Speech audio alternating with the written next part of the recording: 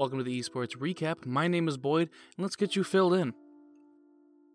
Yesterday was day 2 of the quarterfinals, and to start the day off, Gambit won their match against X10 Crit, taking it 2-1. Gambit took Game 1 on Fracture and Game 3 on Breeze, both 13-7, only allowing X10 to also get a 13-7 win in Game 2 on Ascent.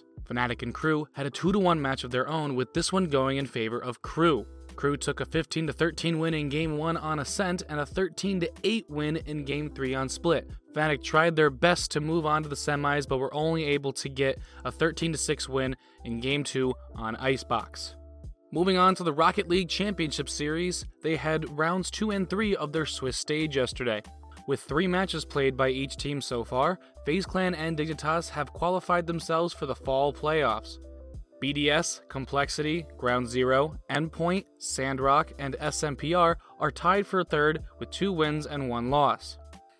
NRG, Vitality, Envy, Renegades, G2, and Furia are all tied for 9th with 1 win and 2 losses. Unfortunately, Eternity and Tokyo Verde have been eliminated with the loss of all 3 of their matches. Today, the final 2 rounds of the Swiss stage are being played. These rounds will determine the 6 remaining playoff spots. I'm going to make my prediction here that NRG, G2, BDS, Complexity, Ground Zero, and Renegades will be the ones to fill those spots. These playoffs will be played this weekend, with the quarterfinals being played on Saturday starting at 11 a.m. Eastern. The semifinals and grand final are being played on Sunday, with the semis starting at 11 a.m. Eastern and the grand final scheduled to start at 1 p.m. Eastern. Well, it looks like I summed it all up. Let's do this again tomorrow, yeah?